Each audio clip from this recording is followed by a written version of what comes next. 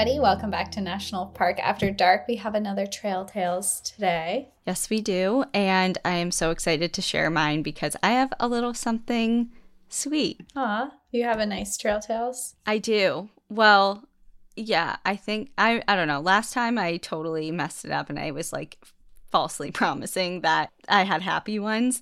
But I do really have something like a surprise one. Okay. Do you want to go first then? Yeah, sure. I'll start You don't sound off. super confident in that. No, yeah, sure. I'll go first. Okay. And I'll start off with the something sweet. So, this is titled Sleeping with the Giants. Hi, Danielle and Cassie. I know this is a little weird as I am Danielle's mom, but after listening to all the Trail Tale episodes over the last year and a half, I figured it was my time to share a tale of my own. So this is my mom's Trail Tale, and I am so excited to share it. Aw. It is short and lighthearted, but here it is. I want to preface this story by saying I am not a camper. Although my husband and I enjoy the outdoors and have had our fair share of national park adventures, we have always spent our nights in some type of lodging that included 4 walls and a roof over our heads. However, for his 50th birthday, I decided to go outside my comfort zone to give him a really memorable gift. My husband did a fair amount of camping when he was younger and always talked about the great times he had, so that was my inspiration. We had always talked about a trip to Alaska, and although we usually create and travel on our own, I decided to book this trip with a small adventure company. Our group consisted of 6 other travelers with 2 guides, and the itinerary included exploring Glacier Bay National Park, kayaking on the Icy Strait, and camping on Chickagoff Island. We spent the first 2 nights at Glacier Bay Lodge and enjoyed a catamaran cruise through Glacier Bay, where we saw several glaciers, plus lots of marine and land mammals, including a coastal wolf and a brown bear searching for food along the shoreline. Oh, I remember that. When they came back from this trip. Were you just so jealous? I was so jealous. I'm like, you saw a sea wolf? Like, what the fuck? I was so jealous. Like, I was jealous of the whole trip, but I'm glad her and my stepdad had a good time. But anyway, the third day, we took the 10-mile boat ride across the Icy Strait to Chickagoff. I hope I'm saying that right. Chickagoff. That's what it looks like. I believe you. Okay, good. Chickagoff Island, where our group was dropped off, along with our gear and our kayaks for the multi-day camping portion of our trip. The spot was gorgeous. Our view included a beautiful shoreline surrounded by distant snow-capped mountains. We grabbed our gear and started to set up camp. To my surprise, we were instructed to pitch our tents in the old-growth spruce and hemlock forests bordering the shore. It was explained that due to the large amount of coastal brown bears living on the island, it was safer to sleep within the tree line. I later learned that this island has the highest population of brown bears per square mile than anywhere else in the entire world.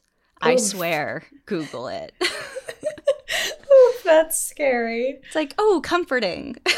Great. Glad you found that out later. Yeah, after the fact. Like, doesn't even enjoy camping. And now it's like, oh, by the way, you're in danger. I just booked a trip to the most populated brown bear population in the world. Let's go. You know that meme where it's like, I'm in danger. Like he's sitting on the bus. Yes. I tried to hide my growing anxiety as I helped my husband pitch the tent. It was late afternoon by the time we got our campsite set, so we decided to explore the shoreline while our guides set up a cook site and prepared dinner. We saw several bald eagles and sea otters during our walk, and also several piles of scat. By the size and shape, we concluded that it was bear scat, which was later confirmed by our guides. Shit, I thought to myself. Literally. Your mom's so cute. I know. Due to the time of the year, end of June, the sun did not set until close to 11:30 at night. We stayed up pretty late sitting around the campfire, but after sunset, we headed into the woods to our campsite. I made my husband double check all of our gear to make sure we hadn't forgotten any food items which were stored away safely from our site in bear cans. I was still pretty nervous and laid awake for a while in my sleeping bag, but finally drifted off to sleep. At some point, I was woken up by a strange sound. I wasn't sure what I heard or if I was just letting my imagination get the best of me, but then I heard it again. It sounded like a muffled huffing noise coming from somewhere right outside our tent, and I was petrified. I couldn't move, and my heart was pounding so hard that it actually hurt. I tried whispering to my husband, but he was sound asleep. I was convinced it was a bear. I'm not sure what I thought he could do since we did not have bear spray. Dumb move, I know. I'm like, wait, what? Before we can even say anything, she's like, dumb, yeah. I know. Literally in parentheses, she's like, dumb move, I know. But he's 6'6" and 300 pounds, so at the very least, he could do something. I don't know how long I laid there listening to this periodic heavy breathing sound, but finally one of our guides appeared at our tent and told us to come down to shore. I was so relieved to hear her voice. It was about 4:30 in the morning and the sun was already rising, so it was light enough to see the area outside of our tent. When I emerged from the tree line, I could see several humpback whales feeding right off of our beach. The loud breathing I was hearing was coming from the whales exhaling through their blowholes, not my imaginary bear. The rest of the day was spent kayaking along the coast of the island. We saw quite a few more humpback whales, along with more sea otters and a few sea lions. Our second night was uneventful, and we never did see a bear on the island. The rest of our trip included an alpine hike on Mount Roberts and ice climbing on Mendenhall Glacier. It was definitely a trip of a lifetime and one I will never forget. I know you two have trips planned to Alaska, and I know you'll be having some great stories of your own to tell when you get back. Enjoy the view, but watch your back.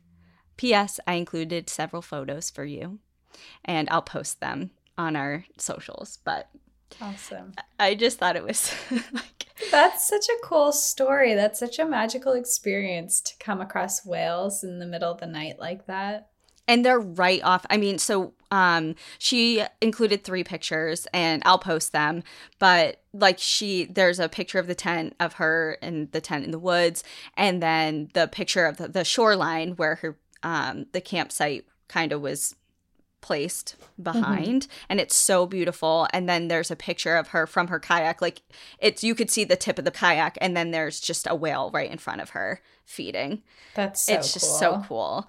But I can just imagine like being so, when she said my heart was pounding so hard it hurt, like I've been in a couple situations like that you're like, you could swear people could hear it, your heart pounding. Like, this has to be audible to other people around me right now. So no bears, but yeah, I just thought, I do remember when they came back from that trip too, like they were talking about how heavily populated with brown bears it was, and how scared she was the whole time.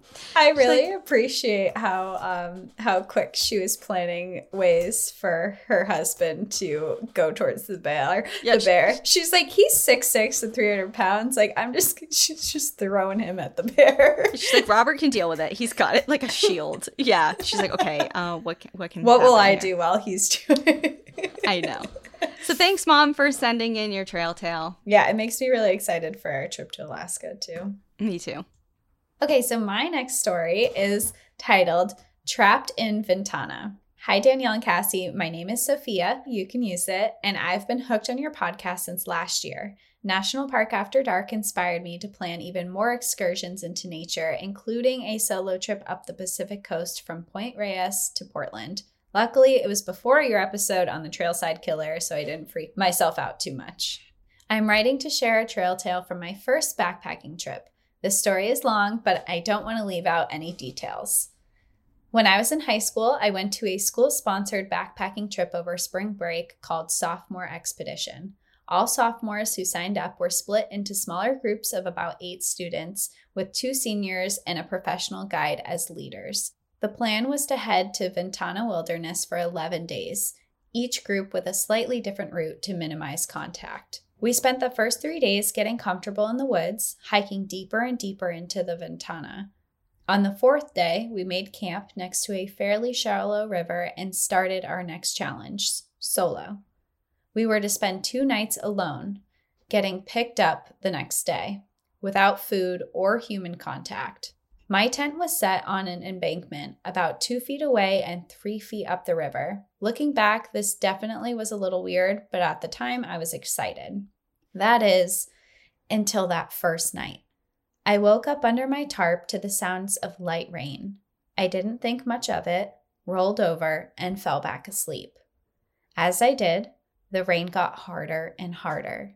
I spent the next day tying and retying my tarp as gusts of wind ripped it from its ropes. The storm was on us. I finally gave up, crawled into the safety of my tent, and hoped the bad weather would pass as the river rushed by just a couple feet behind me. As the sun started to go down, I heard footsteps pounding towards me. I ducked out of my tarp just in time to see our guide and one of our senior leaders stop next to me. Both were soaked, shirtless, and smiling wide in an effort to cheer me up. They told me to pack quickly. Why? Because it had rained so much the river was in danger of flooding the bank. I started to get my things together as they raced off to gather the next person. Suddenly, our guide turned around and said, "Oh, and don't bother looking for stepping stones. They're gone." On that happy note, he left. I shoved everything into my pack, put on my gaiters, and waded the river. When I made it to base camp, most of our group was already there, soaked through and exhausted. We very quickly ripped open a pack of candy that was supposed to be saved for the highest moment, because that for sure wasn't happening, and commiserated over our bad luck. The next day, during a break in the rain, we hiked out of the area and continued to our next stop, Pine Valley, home to Jack English, a legend in the Big Sur area, not to be confused with Jack London. Jack built his own cabin in Pine Valley by hauling it in all raw materials on foot and lived there with his wife Mary until she passed in 2001. Even though he moved in 2013 due to health issues, he was known for being very welcoming to backpackers, and we were able to camp out on his porch for the night. He passed in 2016, and I will always remember that little kindness. The next morning, even worse news reached us. Our guide had radioed in and heard back from coordinators outside the Ventana. Every path of the valley and surrounding hills was blocked by fallen trees. We were, quite literally, not going anywhere. The Ventana is fairly remote, and we didn't know how long it would take crews to clear the trees with the storm showing no signs of stopping. We hunkered down as the weather continued, huddling under a single tarp for warmth. My feet were so waterlogged that it began to hurt to walk, and because of the constant rain, it was impossible to get dry. One day passed, then 2. On the 5th day of being stuck in Pine Valley, 9 days after we started the trip, we finally got the all clear to leave. This was the 6th straight day of the storm. We immediately hiked all the way out of Ventana to a campsite with real pit toilets, just as the rain finally let up and the sun came out. We were picked up the next day, and I've never been so happy to see a school bus. Despite everything, I'm happy I went and now have a great story to tell, but there were some close calls. 2 kids had to be helicoptered out before the storm hit for not being well prepared. Someone in my group had a severe reaction to poison oak, and one group had a falling tree flatten their tent in the middle of the night, narrowly missing everyone inside. Oh, God, that's scary. That's so scary. It was one of the worst storms the area had seen in 10 years, only to be beaten that December when Big Sur saw 4.4 inches of rain in 2 hours. In some ways, we got lucky. I'm super grateful to my parents for taking me to national parks from a very young age, and to you for building a community of like-minded people around the world. Listening to your podcast is a reminder of how much value there is in these last wild places. I've lived in California my entire life, and the worsening climate crisis is making drought conditions in our state truly dire. Storms like the one that stranded me in the Ventana are becoming more and more infrequent. Wildfires threaten parks like Yosemite, Redwood, and Sequoia every year.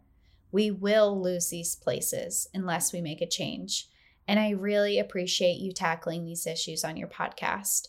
Thank you for reading, and don't get trapped by killer trees. Didn't you have an experience with that? I had an experience, it was a few years ago, where Al and I went backpacking, and a huge tropical storm came in and we set up camp, and we actually set up our tent under this really large fallen tree because it was shelter if another tree fell down. There was like this huge, like it was a oak tree, I think, that was on top of us already. So, but all night, I was awake all night because I heard trees and branches and stuff falling around me. And I would wake up Al and I'm like, this is sketchy. Like, is everything okay? And he's like, yeah, everything's fine. Go to bed. Like, go to bed. You're fine. And in the morning, he was like, I was terrified. He's like, I just didn't want you to freak out. He's like, that was fucked up. We were going to die for sure. And I'm like, my God, that's so scary. That's all I could think of when during that trail tale, once they said that. I mean, the whole experience was very trying, it seemed like. Yeah, that was their first backpacking trip too. I think that's what makes it the trail tale so wild too. Because imagine your first time backpacking and the entire time you're out in this monsoon storm. You're almost in flash flooding. Trees are falling down. It's a mess. Well, the bright side of that is hopefully the next one, by comparison, will just be so much easier. It'll be magical. You'll love it. You'll love it. And they clearly still love the outdoors, so it wasn't a deterrent, which is awesome.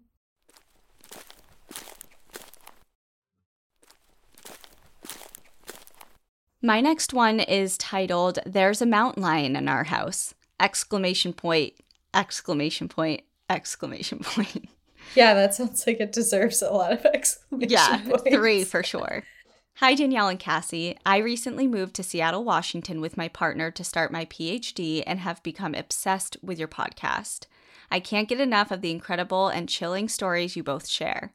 I actually sent you another story a few weeks ago, but as I was hiking in the Alpine Lakes Wilderness yesterday, I realized that I have an even better story, and it's really funny, and only a little spooky, if you need a laugh. I feel like we all could use some extra laughs these days, especially you two. I grew up in Evergreen, Colorado, right by a big open space meadow and forest. When my parents built this house, it didn't used to get very hot in Colorado, so we didn't have AC. As the years have gotten warmer, we started keeping our front door and deck open to create some sort of breeze. Yes, that probably sounds crazy, but we were never afraid of anyone walking in, and we only ever got a few birds and chipmunks inside.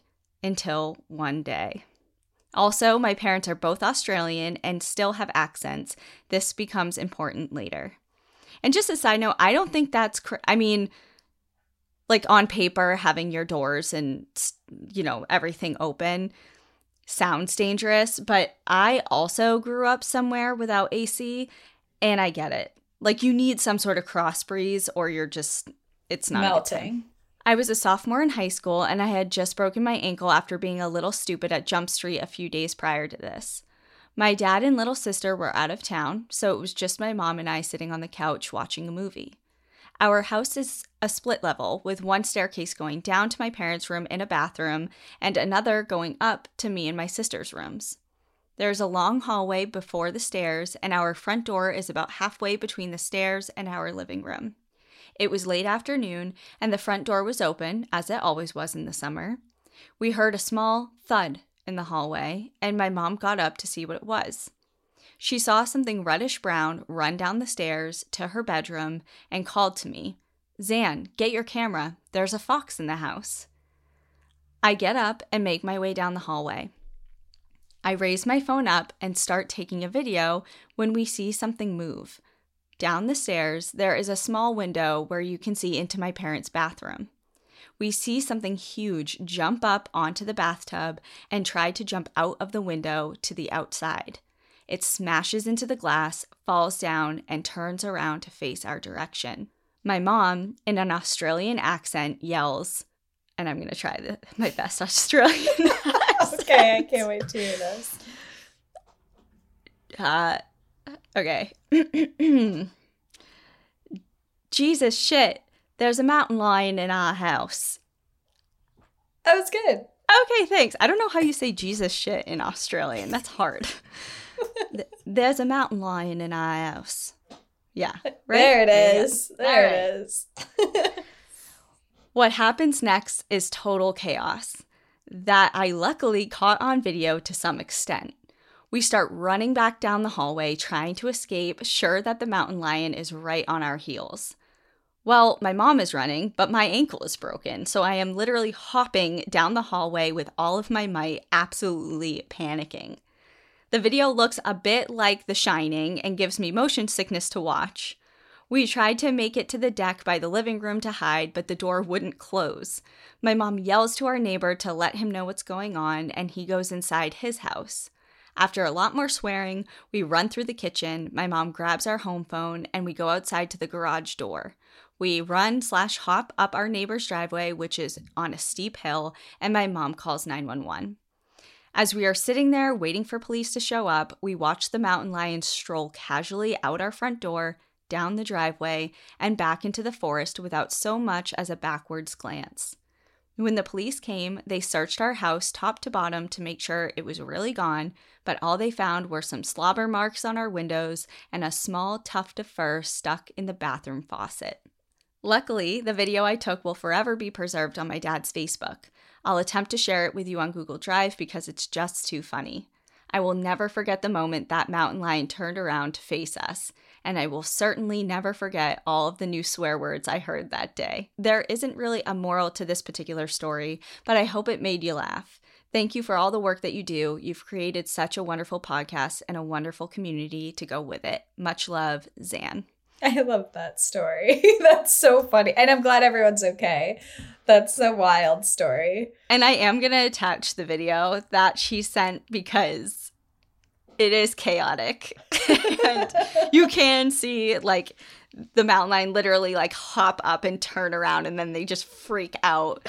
And it's just, I mean, obviously we can laugh about it now, but because everyone's okay. Because everyone's good.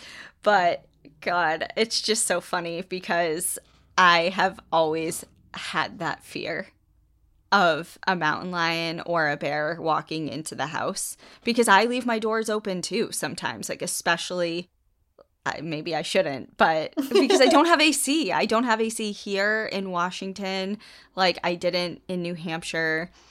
I used to do it in Colorado and I lived literally 2 driveways away from an open space just like this that had literal mountain lion warnings posted on the trailhead. And I'm like, but it's hot. And what are the chances? The mountain lion won't come in here. Well, now you know they might. The chances are bigger than I thought initially. So yeah, I'll rethink that next time. All right. Well, my next story is titled, I Heard Something on the Baby Monitor Last Night. Oh, God. No. I think I'm scared already. No. Okay. Hi, y'all. First of all, I wanted to say that I love your podcast. I just purchased an NPAD sweatshirt and I love it. It gets lots of comments and gives me a great opportunity to talk about my favorite podcast. Second, a little disclaimer that this did not happen in a national forest or even outside. It happened in my house last night. Honestly, I'm still processing it and trying to rationalize it, but I think the story is right up your alley and something you would find interesting. So here we go. We recently purchased and remodeled my grandmother's old home, a home that's been in my family for over a century. After extensive renovations on the house, my husband, 2-year-old daughter, and myself finally moved in and started living here about 2 months ago.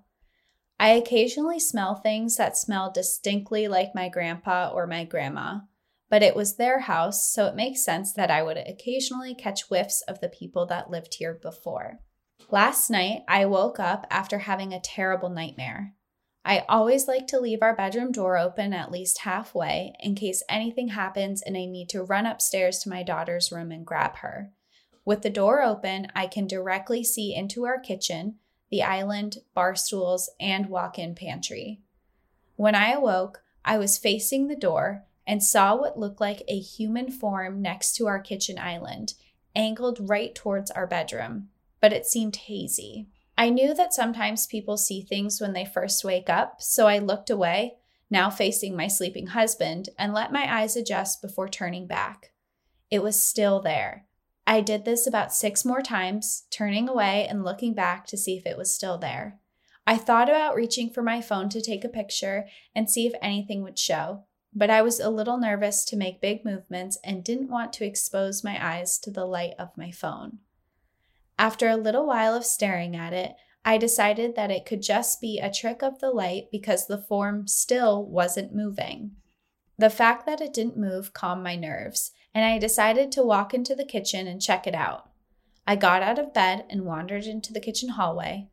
I didn't see anything and settled on it being a trick of the light. I snuggled back into bed and started to doze off when I heard a sound on the baby monitor that jolted me awake. It was a sound that I've never heard before, and I don't know how to explain it. It wasn't human, nor was it an animal. I feel a little crazy talking about it, but it sounded otherworldly. If you've seen Stranger Things, think Demogorgon. A Demogorgon. God, Demogorgon. I don't watch it. It shows. It shows that you don't watch it.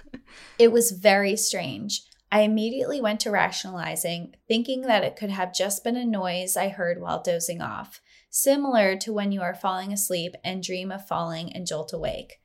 I decided to continue listening while fully awake, and if I heard the sound again, then it was real. I lay in bed, eyes wide open, waiting, and then it came. A noise, not human, coming from the baby monitor. I immediately woke up my husband and told him I heard a weird noise come from the baby monitor and was going to check on our daughter. He volunteered to come with, which I was so relieved by. We hurried up to her room and found her laying on her stomach in her crib. I leaned over to watch her breathing while my husband went and checked the other rooms in the house. Our daughter was apparently awake as she rolled over and reached up to me as soon as I stood next to her crib. She wasn't crying, but she did want to be held as I rocked her back to sleep. I laid her back down in her crib and walked to our bedroom. My husband didn't see anything when he checked the other rooms in the house, which was comforting, and I eventually fell back to sleep. I then had a dream that I told my husband and father about what happened. When I woke up, everything felt like a dream, and I wasn't sure what was real and what wasn't. Then my husband asked me what happened the night before and what the weird noise that came from our baby monitor was, and I realized that it did happen. I keep questioning what I saw and heard. Was it a ghost? Another life form? Was a signal of some sort picked up by the monitor? I don't think I'll ever know.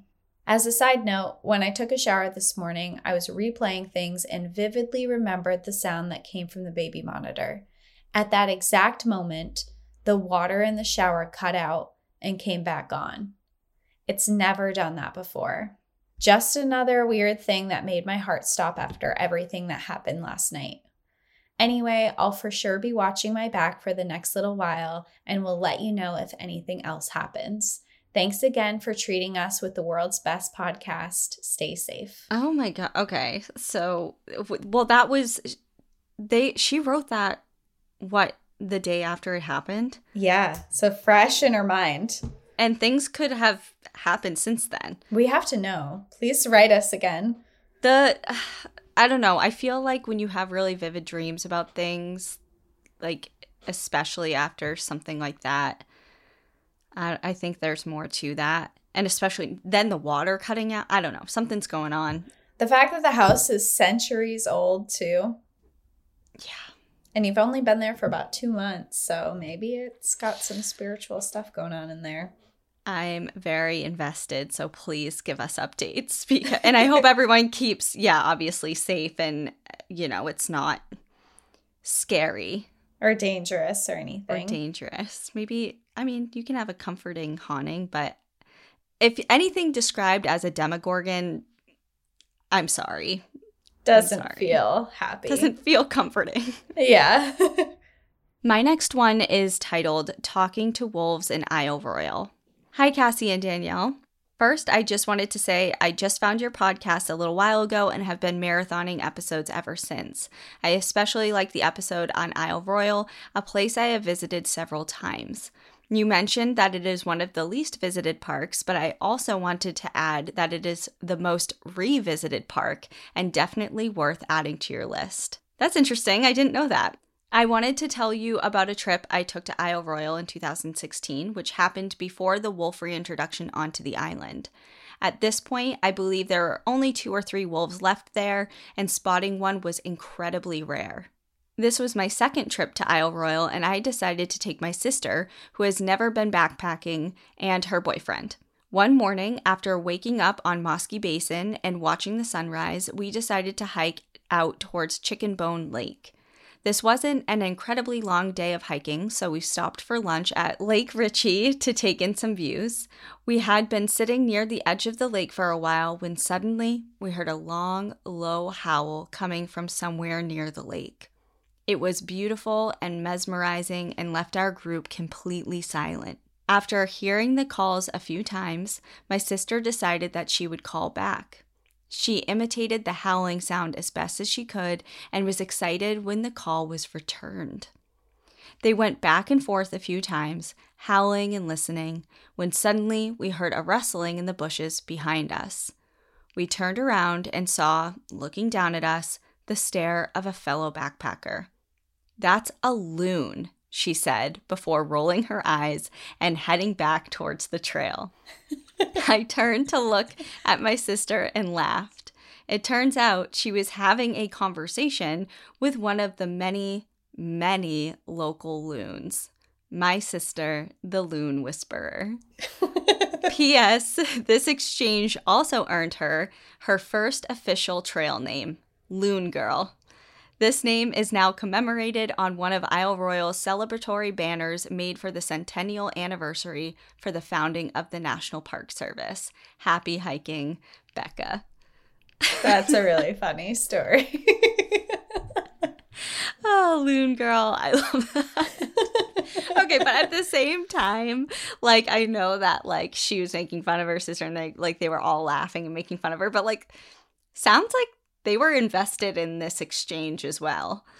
You know, like, yeah, they were it wasn't a one-way thing. It was it was a conversation, maybe not with wolves, but it was happening. Oh my god, it's just so funny. Yeah, I loved that one. Lighter-hearted. All of mine were lighter-hearted. Yeah, well, you had to make up for last one because the last one you did was not lighthearted. Yeah, that's true. That is true.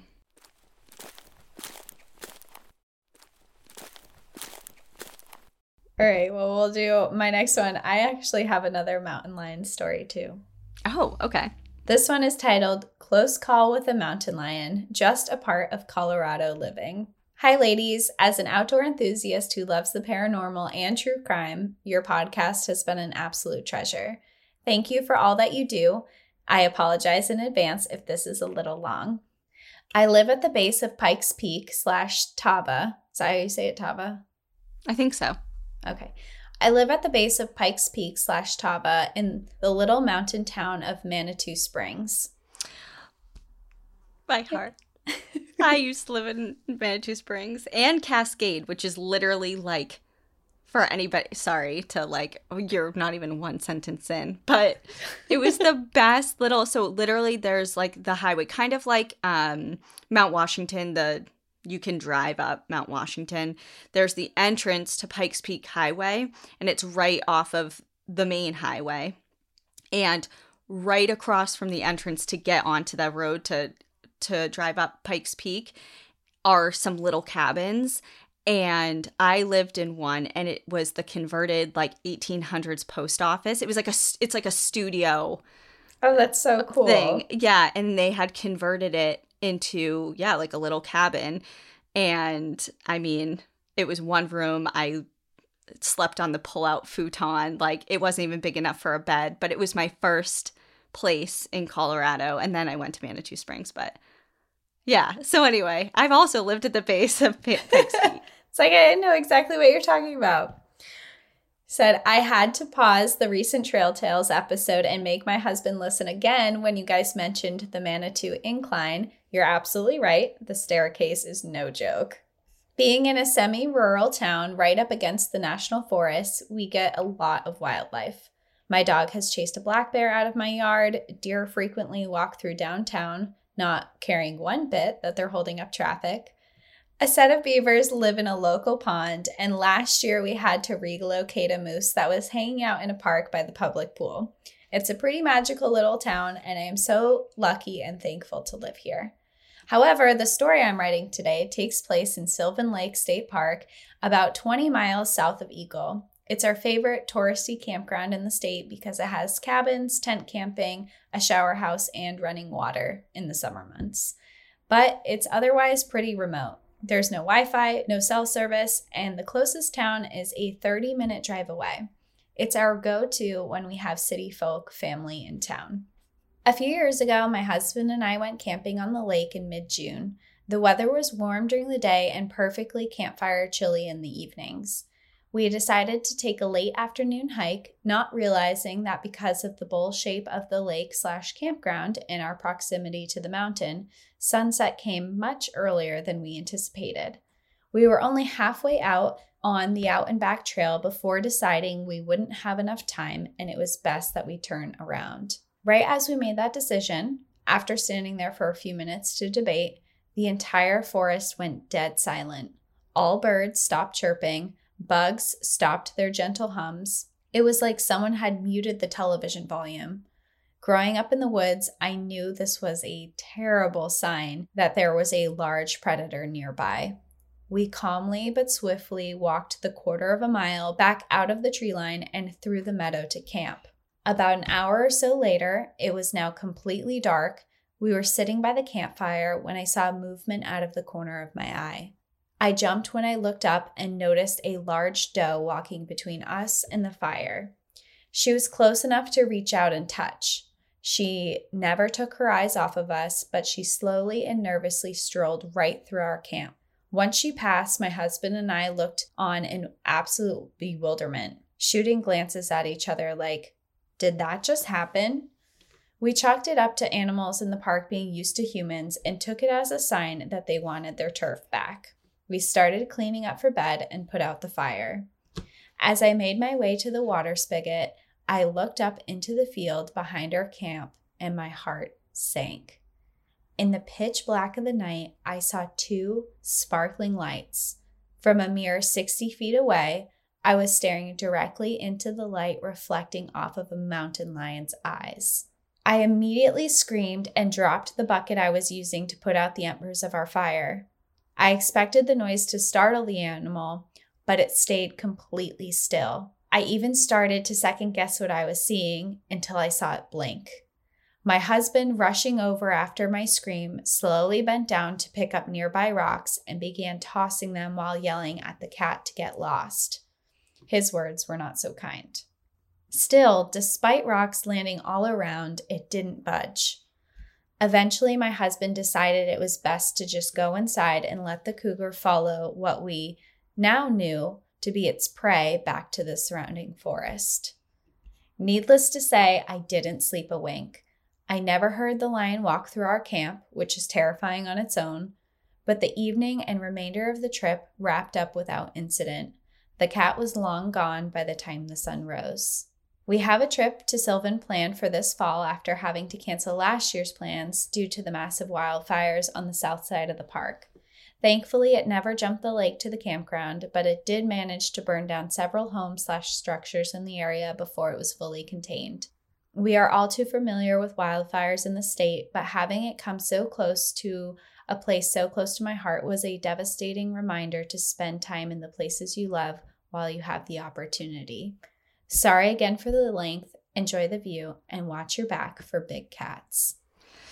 Oh my God.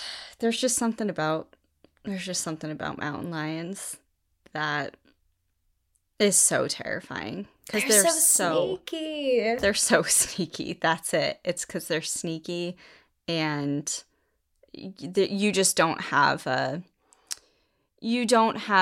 a prayer. Really, a hope of, if one wants you and it's an adult, it's going to get you. It's going to get you. Like, I know there was even a story about one I remember years ago, and I want to say it was in Colorado, but I don't know. Don't quote me 100%, but I remember seeing the headline only at first. I think we were at work or something, and I just happened to see it really quick.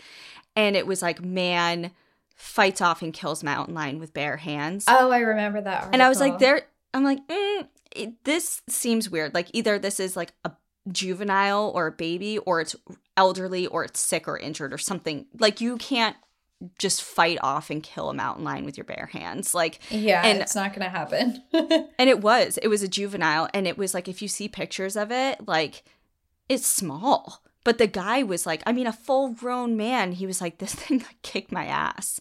Like, It was a hard fight. And it was a baby mountain lion. Like, imagine if you're coming across an adult. You're not going. It's going to, come from behind. And I will say, they're so quiet. If you are super into animal attack stories like I am, I know we've done a few, but we haven't done a lot.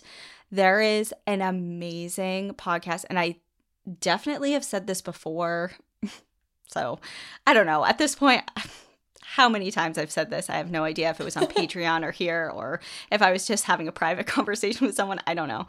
But Tooth and Claw podcast is amazing, and all they do is talk about animal attack stories. It's led by a wildlife biologist who works in Yellowstone, so knowledgeable, and it's all about not only animal attacks, but understanding the animal, conservation issues, why animals behave the way they do, and what we can learn from quote-unquote attacks or encounters. It's amazing. Such a cool spin to put on animal attacks, too. It's such a breath of fresh air. A breath of fresh air. You're like, oh, it's such a heartwarming podcast. It is, even though it's horrific. And I don't know. Kind of similar to this. Yeah. Us. It's got horrific, an undertone. There's something else going on to it. So anyway, yeah, Tooth and Claw podcast. Love you guys. Love your work. All right. So my last one for today is titled A Ranger Tale. As a longtime listener, something that I have noticed is that there is a gap when it comes to stories about weird things that happen to rangers while they are working in national parks. That's a great point. Rangers, step on up. Send us your stories. We'd love to hear them. I know we tend to be a bit secretive and hold many of our tales close to our chests, but there are spectacular things to learn if you ever get the chance to sit down with us for a while. I know I have seen my fair share of things while on patrol in the backcountry, but it was my first unusual finding that will always sit at the top of my list. I worked my way to becoming a park ranger along the typical path, first as a volunteer, then as an intern with the Student Conservation Association, and then, finally, I became a fully fledged ranger. This story comes to you in that first phase of career development. Back when I was a volunteer for my first park far away from my New England home, Big Bend National Park in southwestern Texas. There it was, my first job to wander around the trails and develop social media posts for the park. Partway through my season, I decided to go to my longest patrol thus far and headed up the South Rim Trail in the Chisos Mountains. I had hiked a good portion of the day, bringing my camera along to document the birds and the mule deer along the trail, when I witnessed something I still cannot explain. This particular section of the trail was all cliffs, and the path meandered its way along the edges, with more cliffs across a gap that you can look at head-on.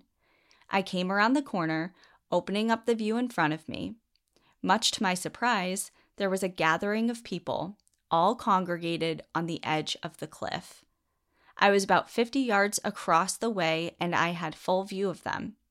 Standing on the edge, much closer than I believe anyone should get to a couple 1,000-foot drop, there were 3 distinctly clothed people. They all wore loose-fitting garments that reminded me of togas, each one in a different color. On the left, there was a person wearing a robe of royal blue. In the center, the person was in pure white, and on the right was a person wearing what I can only describe as that particular shade of orange Buddhist monks wear.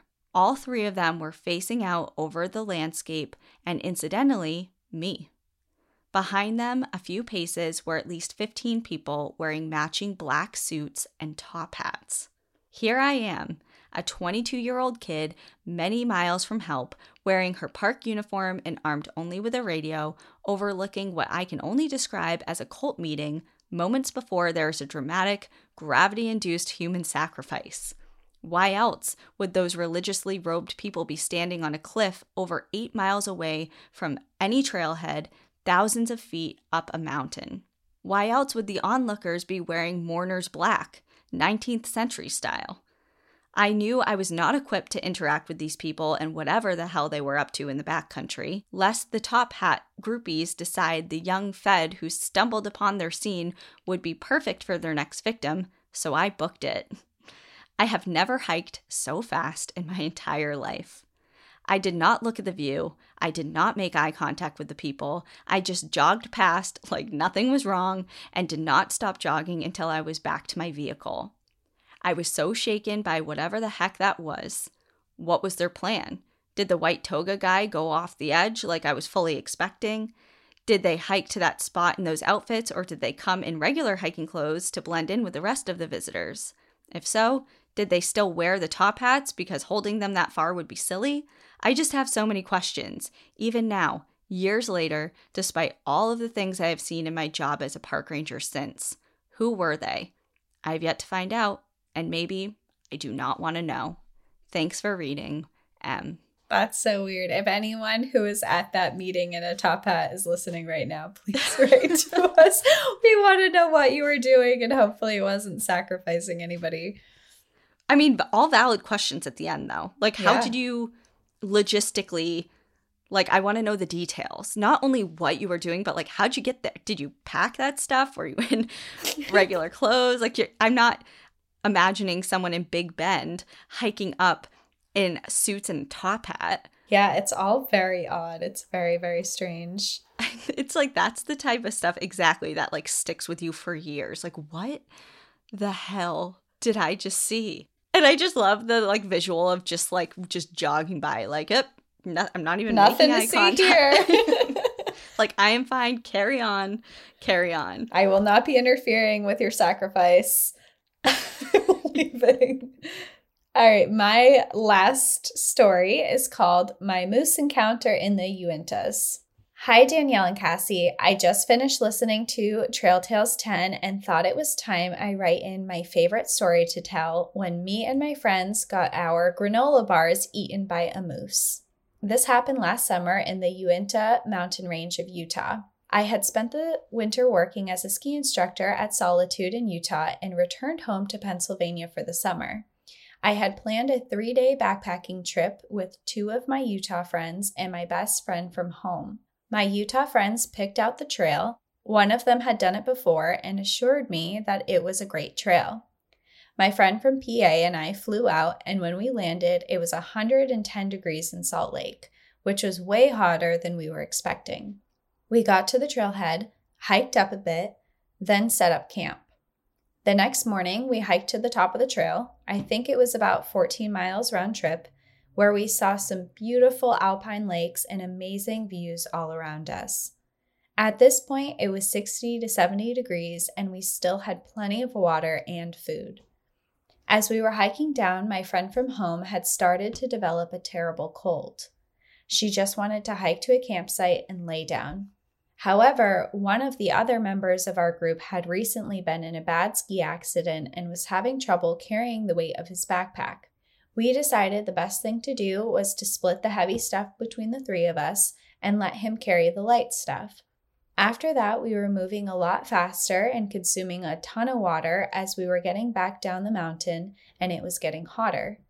We remembered seeing plenty of streams on the way up, but we were currently in the driest spot of the trail, just trying to get water before someone passed out. Then, all of a sudden, I heard a rustling in the bushes. It was kind of far off, so I didn't really worry about it, but one of my friends looked at me and said, "Hey, look, a moose." I looked over, and there were 2 moose standing a couple 100 yards away. They definitely saw us, but just kept eating, so we kept hiking. A few minutes later, we found the most beautiful stream with crystal clear water. This stream led into one of the most beautiful meadows I had ever seen, and we knew that that was going to be our campsite. We set our backpacks down. 2 people stayed behind to set up camp while me and my other friend went down to fill up the water. All of a sudden, the 2 that were setting up camp came running over, yelling, Moose, moose. At first, I was confused by this as we had just seen 2 moose and they weren't freaked out that much, so what was different now? That's when I learned that a huge bull moose had charged at them and now had our face in our backpacks. We watched from the tree line as the moose carefully inspected our tent, clothes, and even nibbled at my granola bar. After a while, it looked as if he had lost interest and started to graze the grass around. It was getting dark and we needed our packs. We very slowly went out of the tree line. He did not like this and charged at us once more. We decided the best thing to do was to hide behind a boulder and wait till he left completely. About an hour after he charged us, he went to the other edge of the meadow and laid down. Seeing this as our only opportunity to get our stuff before it was pitch black, we sprinted out, got our stuff, and hiked down the trail. It was almost pitch black by the time we had found the campsite, which was coincidentally the same one we had camped at the night before. The next day, we woke up, hiked out, and called my parents to tell them that the weird slime that they would find all over the camping gear was not what you would expect. It was moose snot. Thanks for reading my super lengthy email, and I would be absolutely ecstatic if this made it onto Trail Tales. Here's my advice for anyone listening. If you see a moose or two, there are probably more in the area, and much like people, they like to hang out by streams and meadows. So watch out because you might run into a curious moose trying to camp with you. And if you do run into one, make sure you get far away because they can run very fast and it is very scary. Thanks so much, and I hope you enjoyed my story. Yeah, moose are no joke. Moose are scary. When we go to Alaska, I'm definitely nervous about the bear situation, of course, but I don't know. Like, I'm just like really, moose are so scary. Moose are very scary. And we're going to be in a tent for like 2 weeks straight. Well, and the chances... They'll have babies at that point, too. Okay. In case you needed something else to worry about. Didn't need to add that little gem of a detail. Yeah, and I don't think I've seen 2, and I was in a car both times. One, I saw one in Breck, and I saw one on my way back from Keene, like when I was coming home from Keene State. Oh, okay. Like that drive, you know? Yeah. I saw one, like off the side of the road. I have never seen one in New England, and I know people see them all the time here. I have never once seen a moose in New England, but I have seen a lot of them in Wyoming, and I've also seen a lot of them in Alaska. Well, it reminds me of that video. Did we talk again? I don't know anything. Did we talk about this on the podcast? The video of the woman that had her sled dog team out, and a moose came and literally trampled all of her dogs for like an hour. Oh my God, yeah. I did see that. And they all lived, and I'm pretty sure... I thought one of them died. I thought they all lived. I don't know. Maybe. I don't know for sure. I thought I had read that, but so scary. Yeah, because I think she had a small firearm. Oh. Maybe I'm getting 2 reports or 2 videos that came out around the same time confused, but... Yeah, they're it's terrifying. Either way, it's terrifying. They're massive, and I mean, like, what are you gonna do? They're so much bigger than you even think, too. You're like, oh, it's like a big deer, and then you see one, and you're like, oh my God, it's like a house. Yeah. Did you? Courtney, Ian's sister, hit one recently. Is she okay? Is her car okay? No, it got totaled, and she was getting on the highway in Colorado. And it like ran out in front of her and it smashed her her car's totaled. She had glass in her eyes. I remember she called and Ian was like, oh, are you okay? And I was like, what just happened? Like he got off the phone with her and she hit a baby moose and she had no idea what it was. She thought it was an elk at first. And then someone came up to the side of her car and was like, are you okay? And she's like, was that an elk or was that a moose? She's like, it was a baby moose. Like, if it was an adult, she probably would have been significantly hurt. Yeah.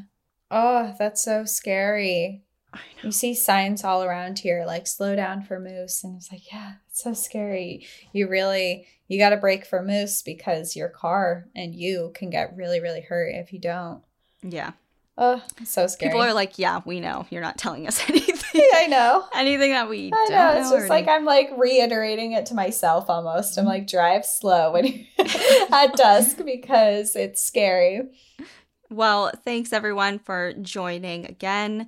If you have your own trail tale that you would like to submit, the email for that is npadstories@gmail.com. There's also a submission form on our website, npadpodcast.com. Send up anything and everything in. I mean, if it's outdoor themed, that would be preferable, but not a requirement. Doesn't have to be. I mean, paranormal, inside, we love those ones. We also like indoor things. Yeah. It doesn't have to be in a national park either. Just like anything that you think we would like. I know. We're like, okay, so anyways, there's actually no rules at all. There's no criteria, just something cool. All right. Well, we will see everyone next week. In the meantime, enjoy the view. But watch your back. Thank you for joining us again this week. If you have a trail tale you'd like to share, send us an email at npadstories@gmail.com. Follow us on Instagram and Facebook at National Park After Dark and on Twitter at NPAD Podcast. Become an outsider by joining our Patreon, where you'll gain access to monthly bonus stories and exclusive content. And remember, when you support our partners, you're supporting our show. To access our special discount codes along with source information from today's episode, check out the show notes. For information on the show, to shop our merch store, sign up for our newsletter, and more, visit npadpodcast.com. And if you're enjoying the show, please rate, review, and subscribe wherever you listen to podcasts.